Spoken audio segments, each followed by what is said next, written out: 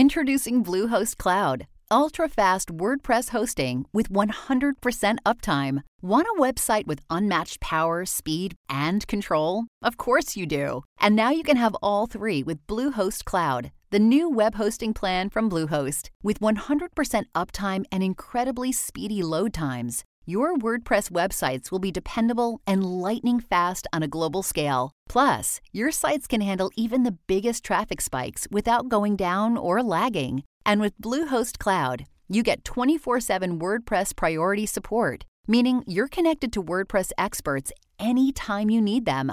Not to mention, you automatically get daily backups and world-class security. So, what are you waiting for? Get Bluehost Cloud today by visiting Bluehost.com. That's Bluehost.com.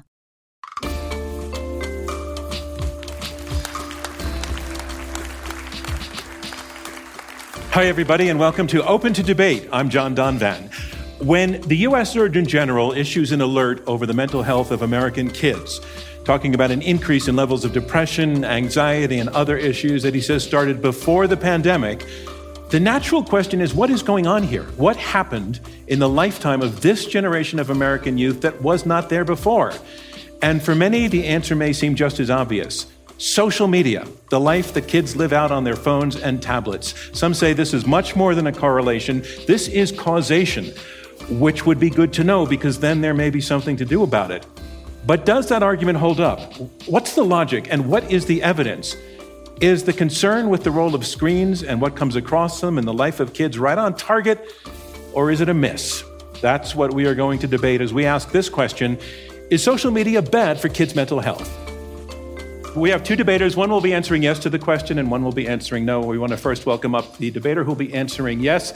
He is the most popular professor at Stanford University for 30 years in a row. He's a civil rights attorney. He is the founder of Common Sense Media, which is the largest child advocacy group in the United States and also has founded the largest tech privacy group in the world. Please welcome Jim Steyer. Thank you.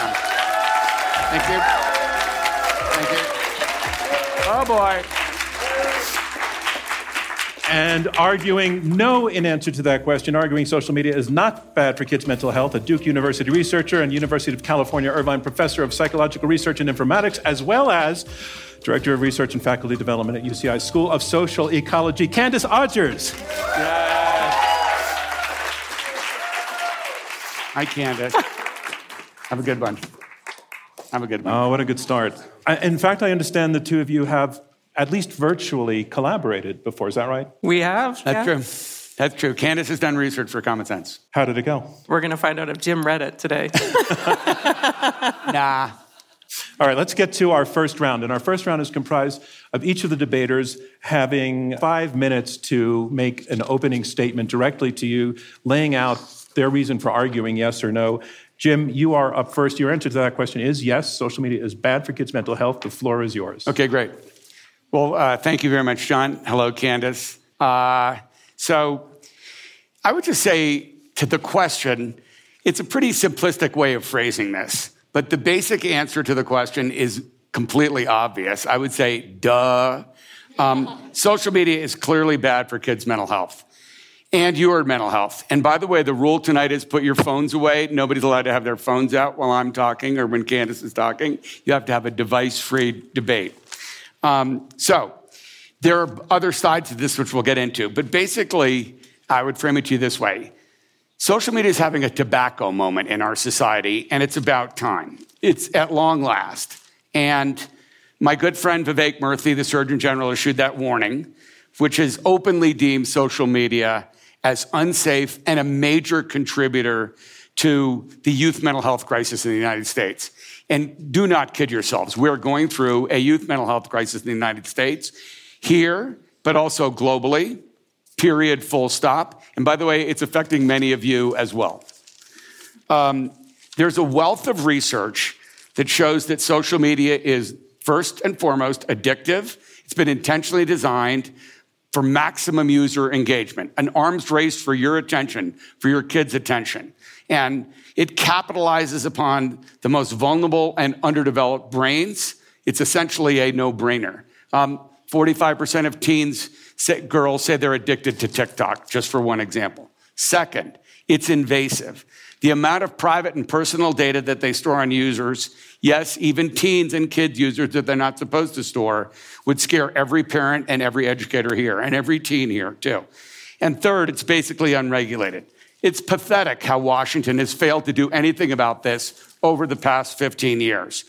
Expensive, highly paid tech lobbyists in the hundreds of millions of dollars a year have made sure that there's a golden fence around big tech and in social media in particular, allowing these platforms to conduct an unparalleled experiment on my kids' brains, your kids' brains, and our society. And the results, loneliness, insomnia, depression, anxiety, body image issues, suicide, drug use, and more. Okay, for too long, well over a decade, we've allowed a handful of companies and social media platforms in particular to compromise the basic health and safety of our children, period. Tonight, we're going to talk about their social, emotional, and cognitive development, but my hope is that after you hear this debate, quote unquote debate, you won't just agree with me in common sense. You will be motivated personally to do something about this and to work with millions of young people and adults around the world to change the status quo and to put kids first.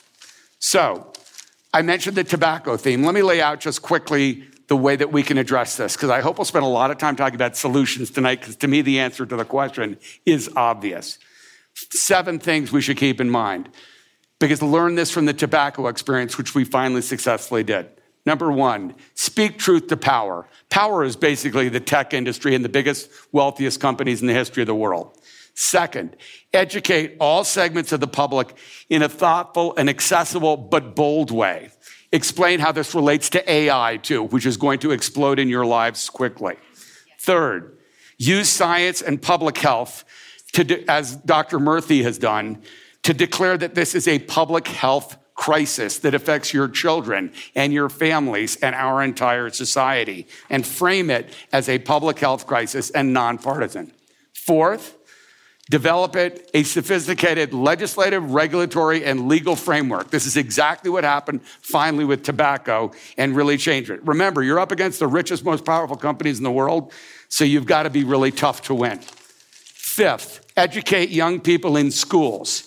We have been developing and are about to roll out a curriculum this fall for students, teachers, and parents that we've created with the Harvard Ed School, which is very difficult as a Stanford professor, and also with Dr. Murthy and the Surgeon General's office.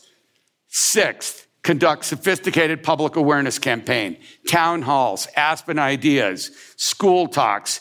You guys all have ideas how to do this in your community. Media campaign using athletes and celebrities, social media really specifically with people like Selena Gomez, a number of professional athletes, Naomi Osaka. There's a guy here, Rainn Wilson, who's expert on this as well. You need to destigmatize this issue, period. Jim, celebs can help. Thank you very much. Perfect. Thank you. That was my last point. Excellent. Good time. And so, Candace, it is your turn. Your answer to the question is no. It is not harmful to kids' mental health, social media. So the floor is yours. All right. Well, clearly I've been given the easy side of this debate. So here we go. I wanted to start with a confession. And I think it's important for everyone in the room to know. I hate social media. I don't use it that often. I'm not a heavy user. Not a fan. But I became an expert in social media and digital technology because I followed kids to the spaces where they spend their time.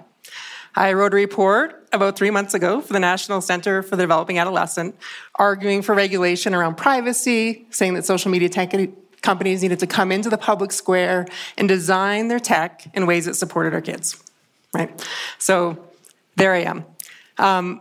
But I'm standing up here tonight as a psychologist. And for the last 2 decades of my life, I've studied kids' mental health.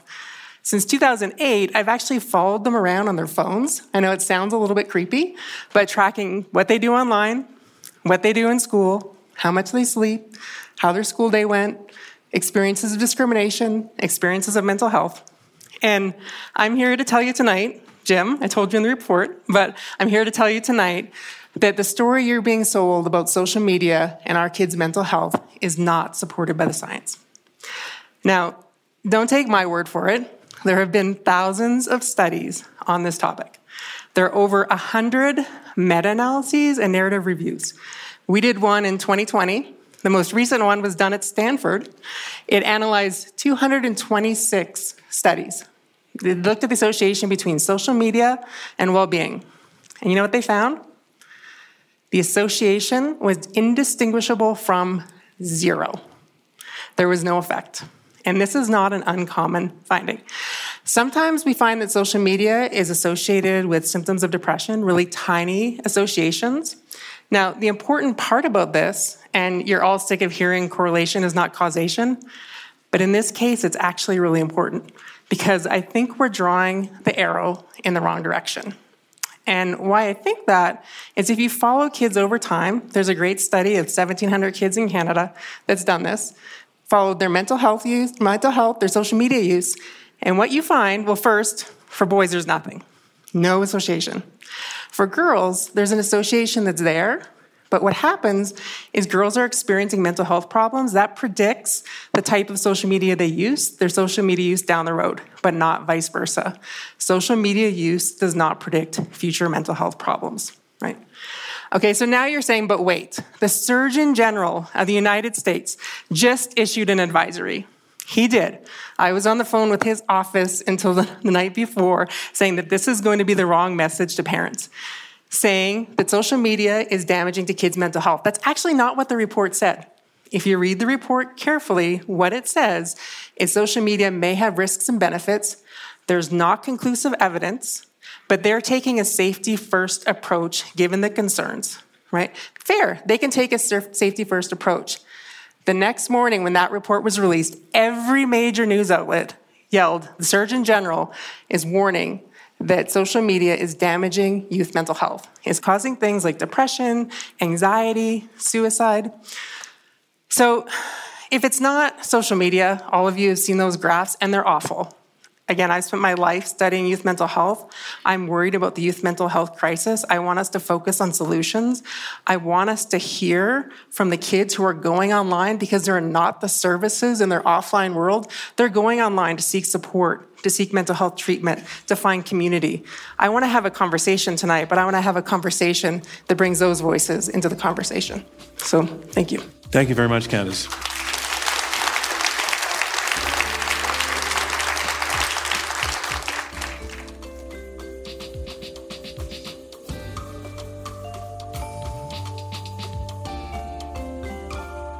We're going to take a break right now. We are debating the question, is social media bad for kids' mental health? We've heard our opening statements from Jim Steyer and Candace Odgers, and when we come back, we will continue the debate. I'm John Donvan. This is Open to Debate, and we'll be right back.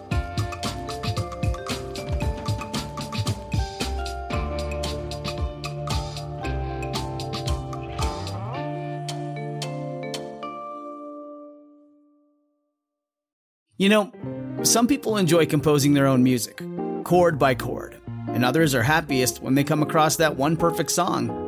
Work is not a lot different than that. Whether you prefer building your own workflow or using a pre-made template, with Monday.com, you and the team can work in a way that's comfortable for everyone. Tap the banner to go to Monday.com and build your own amazing workflow, or find an awesome template. No judgment.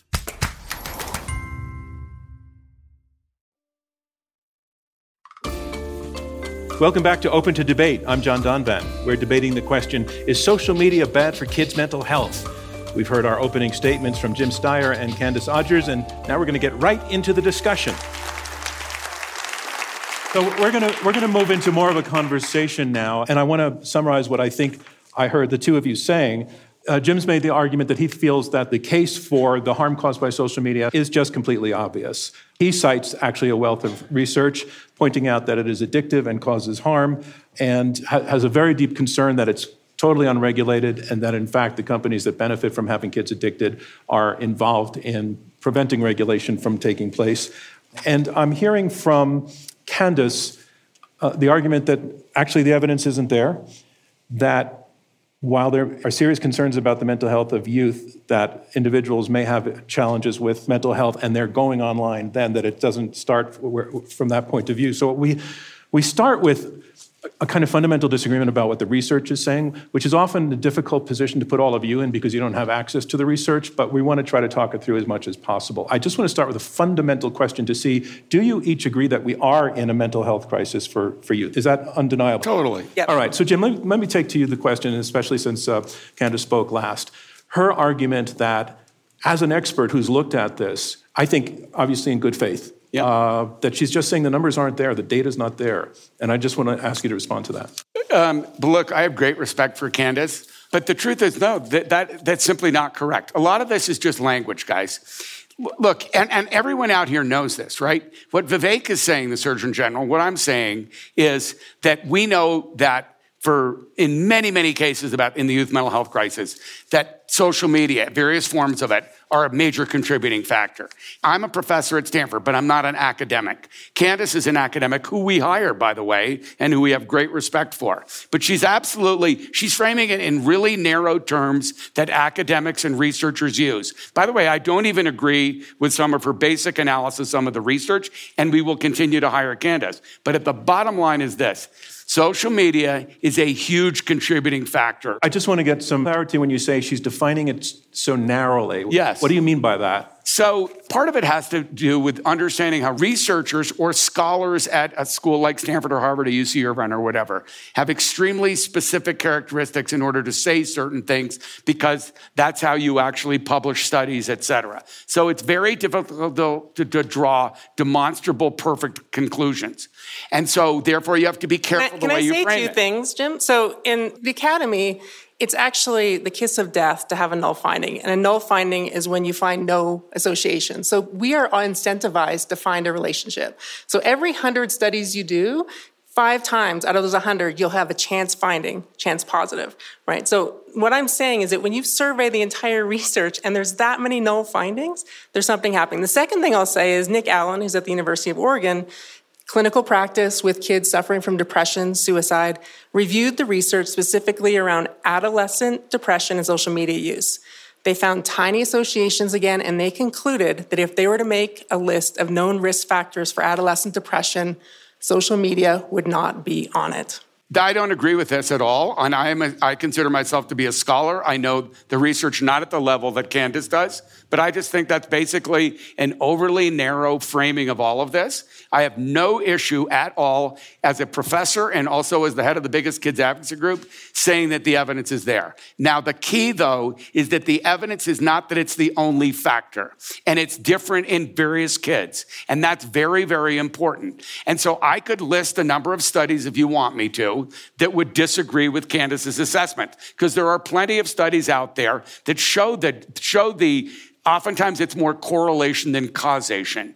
So I could go through a list of studies as well from various experts wherever. Okay. So Jen, I want to say that it's interesting, but after studying this for over a decade, what I'll say is the most shocking finding for me is the disconnect between what people believe. If you give them a survey and they say, is social media addictive? Yes, kids believe this, right? They'll say that it's impairing, it's addictive, and what the evidence says, including when you follow those same kids, link it to their administrative school records, do clinical assessments on them. So it is true that people believe this. They believe this deeply, right? They believe that social media is a cause of things, and believe me, I wish it was, because it would be an easier solution than the real causes of depression and anxiety. And that would be because turning off the phones would be the cure. Turning off the phones would help us. That would be an aspect, but I would tell you that's just too simplistic an explanation, guys. I'm being serious. I say it with great respect for Candace, but I will tell you, researchers are doing the public and the country a massive disservice with this nitpicking stuff and being so wishy-washy. Is it nitpicking? And they have been for years, by the way. And it's a significant problem that the researchers have been so narrow in the way they frame it, even the most intelligent, thoughtful ones like Candace. So you've been portrayed as nitpicking, not cherry picking, but nitpicking, that you're looking at small bore stuff. Maybe you can share what you are looking at. So when you analyze 225 different studies and do the actual data analysis and come up with the estimates, I mean, that's a pretty broad survey of the landscape. And don't get me wrong, I'm always checking my assumptions against the data. So there are a number of people right now who are doing the kinds of studies which I think we need, which are delay of onset studies, right? So what happens if we delay young people's initiation to social media and smartphones, doing that in a randomized way or as randomized as you can, and tracking if there are negative effects. But you also have to check if there are things you're taking away when you take away their phones, right? Opportunities for education, for belonging, for finding information about reproductive and sexual health, right? So I'm engaged in those experimental studies. I'm always checking these assumptions. I'm a mom, I'm a clinical psychologist, I care, and this is a case where we all care. We all care about kids. We differ in terms of what we're seeing here. I've been hesitant to say this because it would sound like I'm taking sides. I'm definitely not, but I briefed for this, and our team put together several meta-studies of the studies, and the overwhelming majority of them agree with Candace's take that, and I understand you're saying that there's maybe a problem with how they're focusing the studies, but that they're inconclusive on the issue of whether... Because they're calling for pure causation. It's a different way of interpreting it, John. You're correct about the broad picture. John, I'm talking about correlational studies find zero association. I'm sure can find some, but you said about what the public thinks. You know why? Because they know it's right. If it walks like a duck and quacks like a duck, it is a duck. And that's what the situation is. Is that science, the duck theory? No, but... I'm going to study that. But I will say that there's something we also know, that each generation looks back at the one before and says, I don't like how you're using your time. They demonize the activity of kids. So how much of this is what we... Moral panic, you're saying? I'm saying that maybe, and I was talking to a colleague, that I'm always come in as the voice of reason. There's a bad headline, there's kind of a weird study, people panic, and then they quote me at the bottom, I'm the voice of reason. And I said to Alison Gopnik at Berkeley, I said, maybe we just have to let the moral panic die to have a real conversation about kids today. And she looked at me and said, no, generative AI is coming. So I had a conversation with a friend this morning who reminded us that the Congress held hearings on comic books in the 1950s as being harmful to youth. Libraries. And then in my era, libraries. Television was also that thing. And I think what I'm hearing from Candace is that this is the latest iteration of that, where the public says it's obvious. That is simply not correct. And the answer is, to draw a comparison between television and social media is like a joke to me. Having said it, many people say what you just said, John. They tend to be not familiar with what's really going on with the issue. And having said it, I say it with respect, and I think we should talk about some of what we should do about this. I want to get to that. I want to get to that, but I want to get to what we should do about it, because I think what we're really talking about, if there is a dominant single cause, then it suggests all kinds of policy responses. And I think that's why this conversation is important, among other reasons. But I want to take to you, Candace, a couple of the points that Jim made in his opening. Social media being addictive. Social media is addictive, is it not? I mean, is that not like really, really, really built into the process by design? Yeah, so people say that it's addictive, and the analogy I'll often give here, and I know the designers in the room will say that we design it to be addictive, that we're powerful enough to addict you. But here's the interesting part about like the addiction narrative is that the kids believe it, right? So kids believe it, parents believe it. When you ask people, is social media addictive?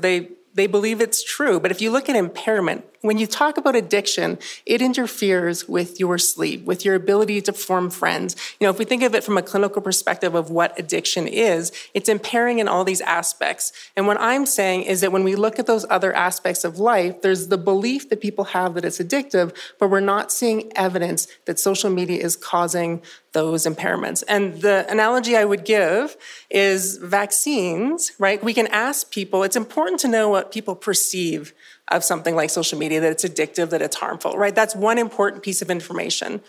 But we wouldn't go around and ask people about how efficacious they think vaccines are and assume that's the effect of vaccines, right? That's what we're doing with social media every day. So the presumption that I built into my question reflected me being part of that problem of saying it's addictive, of course, and you're saying, no, the evidence really isn't there. I just disagree. Some of this is just a basic disagreement, and I'm quite confident in my point of view. It is not the pure cause. It is a major contributing factor, and do not kid yourself, and the data is clear on that. Another point that Jim hasn't come up, but again came up in the research as one of the concerns is that a kid sitting on the phone for hours is not outside exercising. It's not good for their health. If they're doing it late at night, it's not good for sleep. And that those are not good for mental health. What about those phenomena? So, absolutely. So spending too much time not doing the things you're supposed to do as a kid is going to be bad for your health, right? Now, the argument is that is social media or digital tech the cause of that?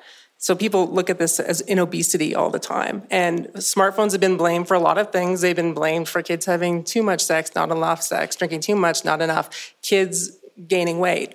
But that has been happening for a long time, right? So that was happening 15 years ago, the childhood obesity epidemic, before social media, smartphones came on the scene. So we saw this increase, and now we're seeing the increase, and we're blaming it on phones. And so what I often say to parents is, stop setting the screen time limit and fighting with your kids about screen time, because that's what they fight in families about, and start asking the question, is my kid sleeping enough? Are they exercising? Are they doing well in school? If there are multiple factors, why not continue to look at critically social media? What's the harm in bringing that into view when you're looking at all of the other factors? And if it's not social media, what else should we be looking at? We need to keep checking our assumptions against the data. That is absolutely true, and that has to be the case. We need to raise the bar on the type of evidence we generate. We're talking about disorders and diseases when we talk about depression and suicide that take our kids' lives. We would never accept this quality of evidence for childhood cancer. It would be a joke. But we're just going around and we're closing the book on this. We're saying we have a cause, people are looking at it, not necessarily as the main cause, but it is sucking all of the air out of the room in discussions we need to be having about serious mental health problems. Jim, I want to go to the point you made in your opening. You have a call to action. But I want to talk about something that I'm aware that you're doing, which is Senate Bill 237 in California, which is still kind of cooking along. Common Sense Media is behind it. And this would penalize, basically force the big social media companies to pay up for the harm that they're causing. It would hold them liable, correct? Yeah, hold them liable. And that's not the exact Senate bill number, but the most important piece of legislation in the U.S. this year on tech is a California Senate bill that actually will have a really big salutary effect on reining in the handful of platforms that are really largely responsible for contributing to this crisis. Remember, listen to my language, contributing mightily to this crisis.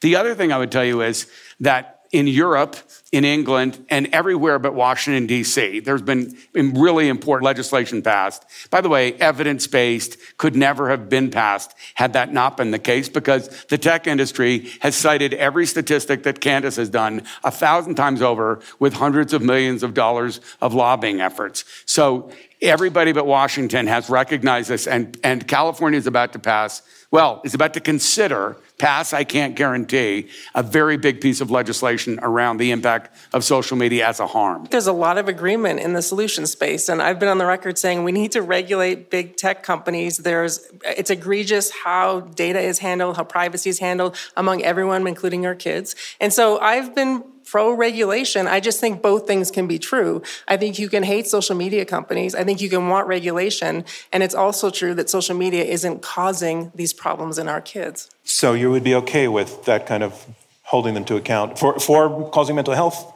Not for causing mental health, regulation and ways to, use the carrot and the stick to regulate an unregulated industry. I mean, and I agree with the Surgeon General in that space too. There's a lot of agreement in the solution space. Mm-hmm. But if what's happening is that everyone wants to use children as a tip of the spear to slay social media companies. And that's an effective strategy. That's a very effective strategy. It'll probably do you think it's cynically motivated? That it's No, I think children are perfect pawns. Everyone wants to protect them. I think everyone believes that they want to protect them. They want to save them. They see this as a culprit.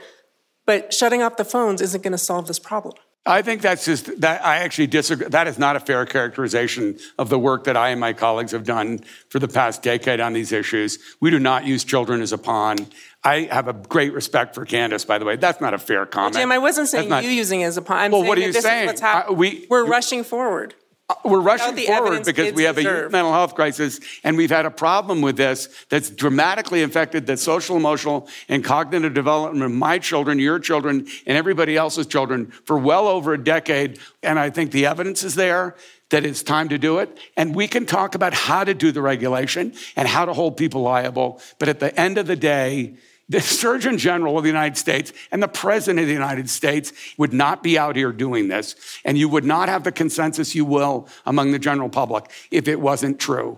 And if you didn't have an imperative for action in the very near term. I want to ask you each to consider a child alone in his room, having an hours-long conversation with some other peer somewhere else in the world they've never met, but they're talking for hours. Is that child alone in his room, on his phone, a child who's isolated, or is that a child who's made a connection? You don't know, and it's a fair question, and that's why you have to look at this in the broad aggregate and stop getting lost in some of the weeds. I can go down a list of all the positive things that I think social media can do for young people, including kids with major learning differences or autism, or who isolated LGBTQ youth in some rural conservative place who have no way to reach out to anybody else like them, but they can find somebody online.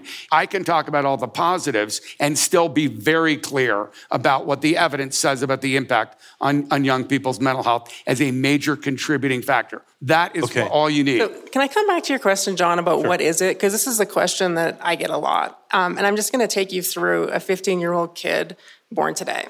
So a 15-year-old kid born today was born in the aftermath of the Great Recession, when the opioid epidemic was raging, decimating rural communities like the one you talked about.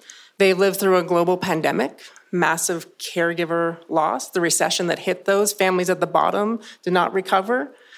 50% of adolescents in the US today either live in low income or in poverty. We've had an awakening among our young people. Me Too, Black Lives Matter. We have more adolescents today that identify as youth of color than we ever have in this country. So this is the landscape into which we're pointing at social media. Right now, I've also gone on the record and say, you know what? Social media can make a bad situation worse. That there's going to be vulnerable subpopulations, that it might be no effect in the whole population, and we need to worry about kids who are at risk for eating disorders and kids from low-income families. But what I'm saying is that I haven't seen it yet, and that's just my honest assessment of the data. And again, I'm motivated to find it. I respect totally what you said, and I also agree with what you just said about all the other factors, or the several other really key factors that have been part of the youth mental health crisis. I totally agree with you about that, Candace, and I never would question your motives at all. I am an advocate and a teacher. You're a teacher, but you're an academic and a researcher, and it's just a different way of framing this. But at the end of the day, it is time to do something big and now, and it means regulating it and acknowledging how much of a factor social media is in this youth mental health crisis. We're going to have to wrap this up here and take a short break before we get into the Q&A portion of the program. We're debating, is social media bad for kids' mental health? I'm John Donvan. This is Open to Debate, and we'll be right back.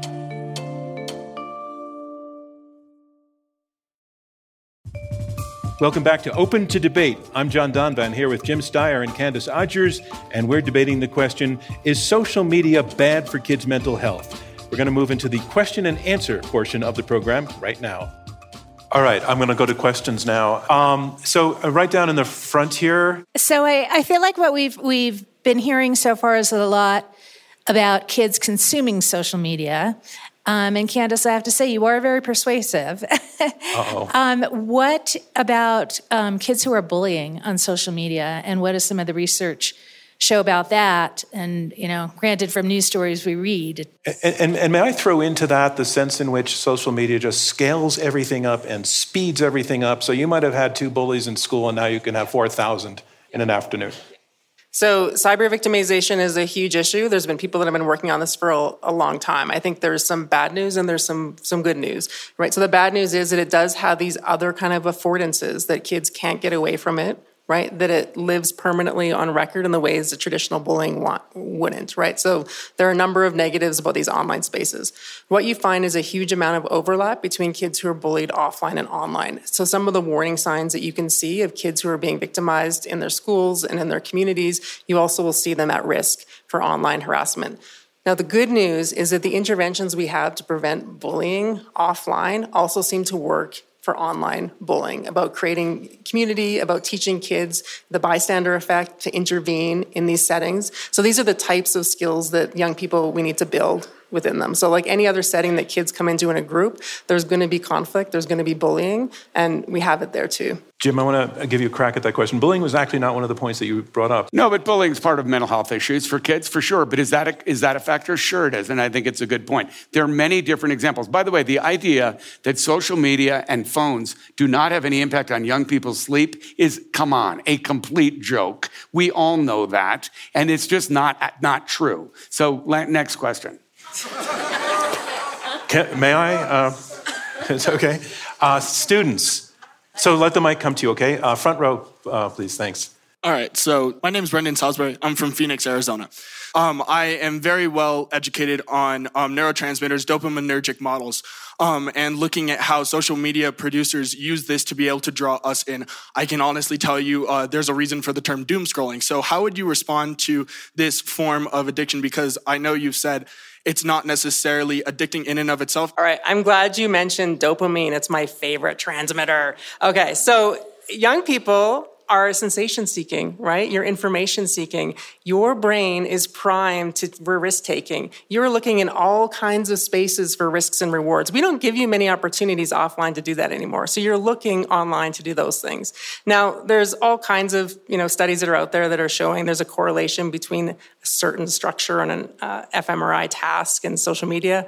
Those are pretty correlative. Some people might be more likely to scroll or feel like they can't stop scrolling, but the whole narrative that young people aren't in control and have no agency over their action is simply not the case. Jim, it's addictive, obviously. And by the way, your behavior and most people's behavior with it is compulsive. Next question. I'm the one who says next question. So, next question. Right in the back, please. Thanks. Candace, can you speak to the subset of research on girls and eating disorders? You mentioned that, and I think that's something I've read about, but I'd be curious your take on the research. And by the way, I want my next question directed to Jim. So. That's okay. I'm going to talk at the end. All right. Longer. Fine. Okay, fine. Go. I think that's a great question. That's one of the populations that I and others had identified early, that this might be a group that makes a bad situation worse, right? So they're coming into adolescence already having images related to body dysmorphia, et cetera, and they're seeking out information. Now, young people who've struggled with eating disorders have done this in the past too with other forms. So the question is whether or not seeing it constantly can make a bad situation worse. I think there's probably some evidence that, those kids have to be supervised more strongly. And that's actually the biggest take home from all the research we've done, is that offline risks, kids who are struggling in other contexts, right, at school, at home, et cetera, they need more closer supervision and support as they navigate the online world, right? So just like they're going to encounter risks offline, they're going to encounter them online. No question. Look, I have two daughters, both of whom have experienced social media for well over a decade. I know this as a parent, and I know the research. It's absolutely a factor in body image issues for girls and boys, by the way. It's also a major factor in certain types of more extreme eating disorders and anorexia. It is not the sole factor. There are other factors. It is a huge problem. Do not kid yourself. We have funded probably more than anyone, the research on this topic. So I really do believe I know what I'm talking about on that. So I'm a parent, and I've come to trust Common Sense Media for advice on what entertainment to show my children. So thank you for that. And I recognize that it's not like I'm looking for studies to tell me that an R-rated movie is going to harm my young child. I kind of get it, right? It's instinctual. So I'm wondering for you, given that, your take, Candace, is there's not enough research to say conclusively that it's a harmful thing, and that's your argument. I'm also wondering, well, is there any... We haven't proven that it's not. So what study would need to come out to make you believe that we don't need to worry this much about social media? Are you asking me? Yes. I don't need any more studies to come out. I feel 100% confident in it as both a professor and a parent and the head of the biggest kids advocacy group. Having said this, Candace and other really, really smart colleagues will continue to do cutting edge research that matters, that helps us have a more nuanced view. Really what Candace, I think, and she's doing a very good job representing her point of view, even though she's incorrect about it some of the times. But I will say this with all respect, though, because these are complex issues. There are multiple factors in some of the disorders we're talking about. And at the end of the day, we have to move forward on all of this stuff, period. Hi, I have a question for Jim too. You mentioned that there are positives to social media in terms of helping with inclusion and belonging for kids who are in the middle of, not in places where they feel like they belong. And I'm wondering how can you make regulation that preserves the good but gets rid of the bad? By being thoughtful and intelligent, basically. But do you have a specific example? I'm just curious. Okay, here's what I would tell you then. Let's look at the legislation that's going to be announced on Tuesday in California, and then have a conversation with you about it. It was written by really thoughtful child development experts, leading lawyers, and people who have to craft legislation that is both fair to the companies, fair to the public, et cetera. But I think the questioner is not looking for the principle involved, but the specifics involved. Like, what would that do? How do you hit that balance? This is too, in my opinion, specific a question, because I should show you the legislation. Look, we also wrote the privacy laws in the United States, the California Consumer Privacy Act of 2018. Okay, the industry got up and had many experts say that this was not an issue, right? Privacy, a fundamental right under the 14th Amendment to the U.S. Constitution, even though the current Supreme Court is trying to wipe it out in many cases. Okay. However, can I take a crack at the laws are clear. The laws can be crafted carefully. I want to move on to another question because of time. Yep. And the row right in front.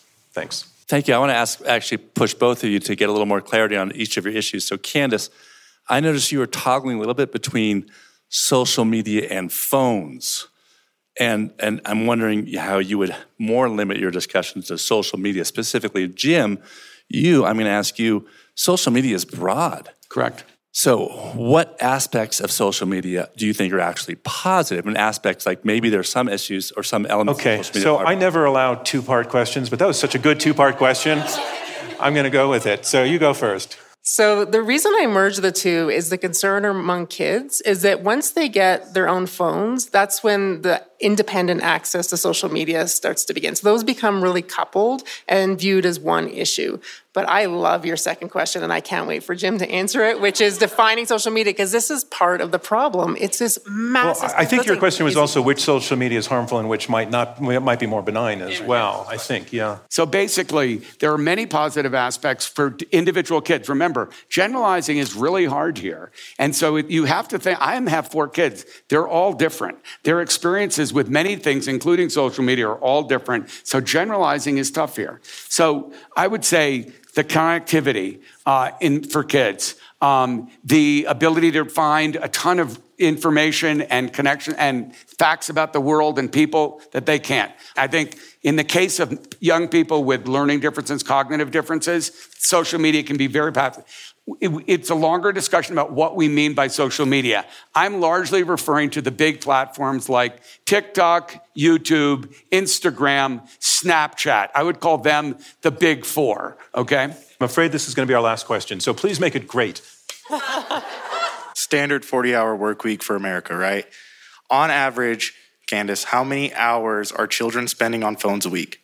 Yeah, and so this is a point I start every report with, which is most American children are spending more time in online spaces than they are in schools, right? And people gasp at that. But my point is we spend a lot of time thinking about how to make schools safe and productive, not just not make them hurt kids, right? And we have devoted so little time to that. Now, the interesting question for me, and I know this is horrifying to people, right? The interesting question for me is if you split that by socioeconomic status, what you find is a huge opportunity gap. That kids from high SES phones who have their life schedules, who have all these activities, have a lower screen time count. They have a more personalized and supported experience, and young people in low-income households are not getting that. And so the argument we've been making is that it's not screaming about social media and mental health. We should be talking about closing that divide, that opportunity gap that is replicating itself in online spaces, allowing kids to leverage technology to help them with their daily lives. I mean, one of the underlying issues that we have here, 2 things, and I'll end with this, are 1, the extraordinary wealth inequality. And by the way, we're in Aspen, Colorado, so you should think about it while you're sitting here and the beauty of Aspen, which I love, but it reflects some of that. And I'd say second, this is the first generation of young people, and afterwards for the Bezos scholars, I'd love to talk about this. It's the first generation of young people that think they're going to be worse off than their parents. That's a very heavy indictment of the American dream, but also a huge stressor on young people in our society. So we're going to go to closing rounds. Closing rounds, like the opening rounds, is the debaters are going to take the floor and make their point one more time to you and give you some kind of takeaway thoughts to walk away with. So in our closing round, in answer to the question, is social media bad for kids' mental health? Your answer is no. Candace, your last chance to explain why. Okay, my answer is still no.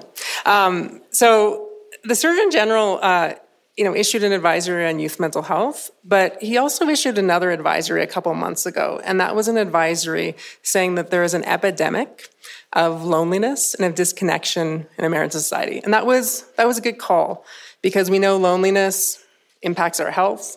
We know it takes years off of our life. Here's something you might not know. There are 2 peaks in the life course when loneliness is at its highest, right? The first one is in older adulthood, often after the loss of a spouse or living alone. Where's the second one? Adolescence. And this was true long before phones were in their hands, right? This is a feature of adolescence. They are looking for ways and need ways to connect, to find purpose, and to find meaning. And a lot of young people today are finding that connection, they're finding that purpose in online spaces. Now, the thing that we didn't talk about today is if you survey adolescents and ask them where they're going to get help for mental health problems, where they're searching for answers, they're going online. And I don't blame them. The ratio of counselors in our middle and public schools is 1 to every 500 students. How do we expect kids to get help in offline spaces, right? They're coming online, and we're standing there not having the services, not having the response that they're asking for, and frankly, that they deserve. So we have 2 choices in front of us, right? We can pause, check our assumptions when we hear the latest headline that comes out about social media destroying our kids, and start to move forward with smart, sensible solutions that give adolescents the things that they need, right? Or we can blindly accept that social media is the thing, right? We can accept this evidence, we can go forward. It's going to be effective in regulation, right? This is a compelling argument. People believe it and people love it. My worry is it's not going to help our kids. Thank you very much. So now making his closing statement, answering yes to the question, is social media harming kids' mental health? Here one more time is Jim Steyer. Thank you. And by the way, I would stand by what I said. Yes, and with great respect for Candace, it seems absolutely clear to me. I'm going to read you a prayer for children that a friend of mine wrote 25 years ago, because this is really about children. So that's how I'd like to end. We pray for children who sneak popsicles before supper, who erase holes in math workbooks, who throw tantrums in the grocery store and pick at their food, who like ghost stories, who can never find their shoes.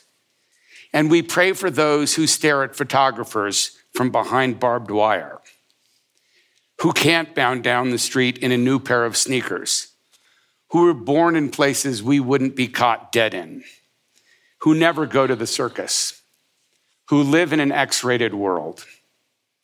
We pray for children who sleep with the dog and bury the goldfish, who bring us sticky kisses and fistfuls of dandelions, who get visits from the tooth fairy, who hug us in a hurry and forget their lunch money. And we pray for those who never have dessert, who have no safe blanket to drag behind them, who watch their parents watch them die, who can't find any bread to steal, who don't have any rooms to clean up,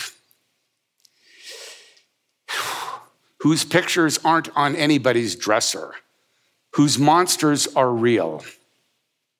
We pray for children who spend all of their allowance before Tuesday, who shove dirty clothes under the bed and never rinse out the tub, who don't like to be kissed in front of the carpool, who squirm in church or temple and scream into their phones, whose tears we sometimes laugh at and whose smiles can make us cry. And we pray for those whose nightmares come in the daytime, who will eat anything, who have never seen a dentist, who aren't spoiled by anybody, who go to bed hungry and cry themselves to sleep, who live and move but have no being. We pray for children who want to be carried and for those who must, for those we never give up on, and for those who don't ever get a second chance, for those we smother with love, and for those who will grab the hand of anybody kind enough to offer it. I would tell you that when you look at this issue, there's evidence, there's really important discussions and thoughtful nuance that we have to take into mind here. But at the end of the day, we have failed as a society to invest in and protect young people in this country, period. One of the areas is the failure to regulate social media. I hope that you will go away not just with a better understanding of the issues involved, but a fundamental commitment to change the world for kids. Thank you very much.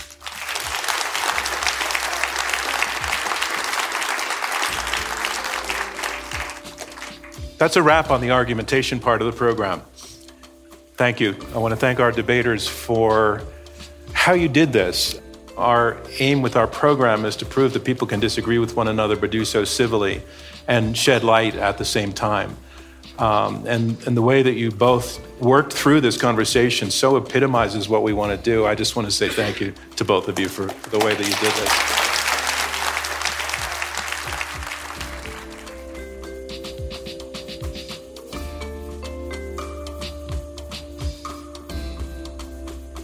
Thank you for tuning into this episode of Open to Debate. You know, as a nonprofit, our work to combat extreme polarization through civil and respectful debate is generously funded by listeners like you, by the Rosencrantz Foundation, and by supporters of Open to Debate.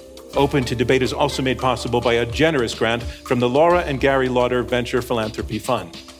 Robert Rosencrantz is our chairman, Clea Connor is CEO, Leah Mathau is our chief content officer, Marlette Sandoval is our producer, and Gabriella Mayer is our editorial and research manager.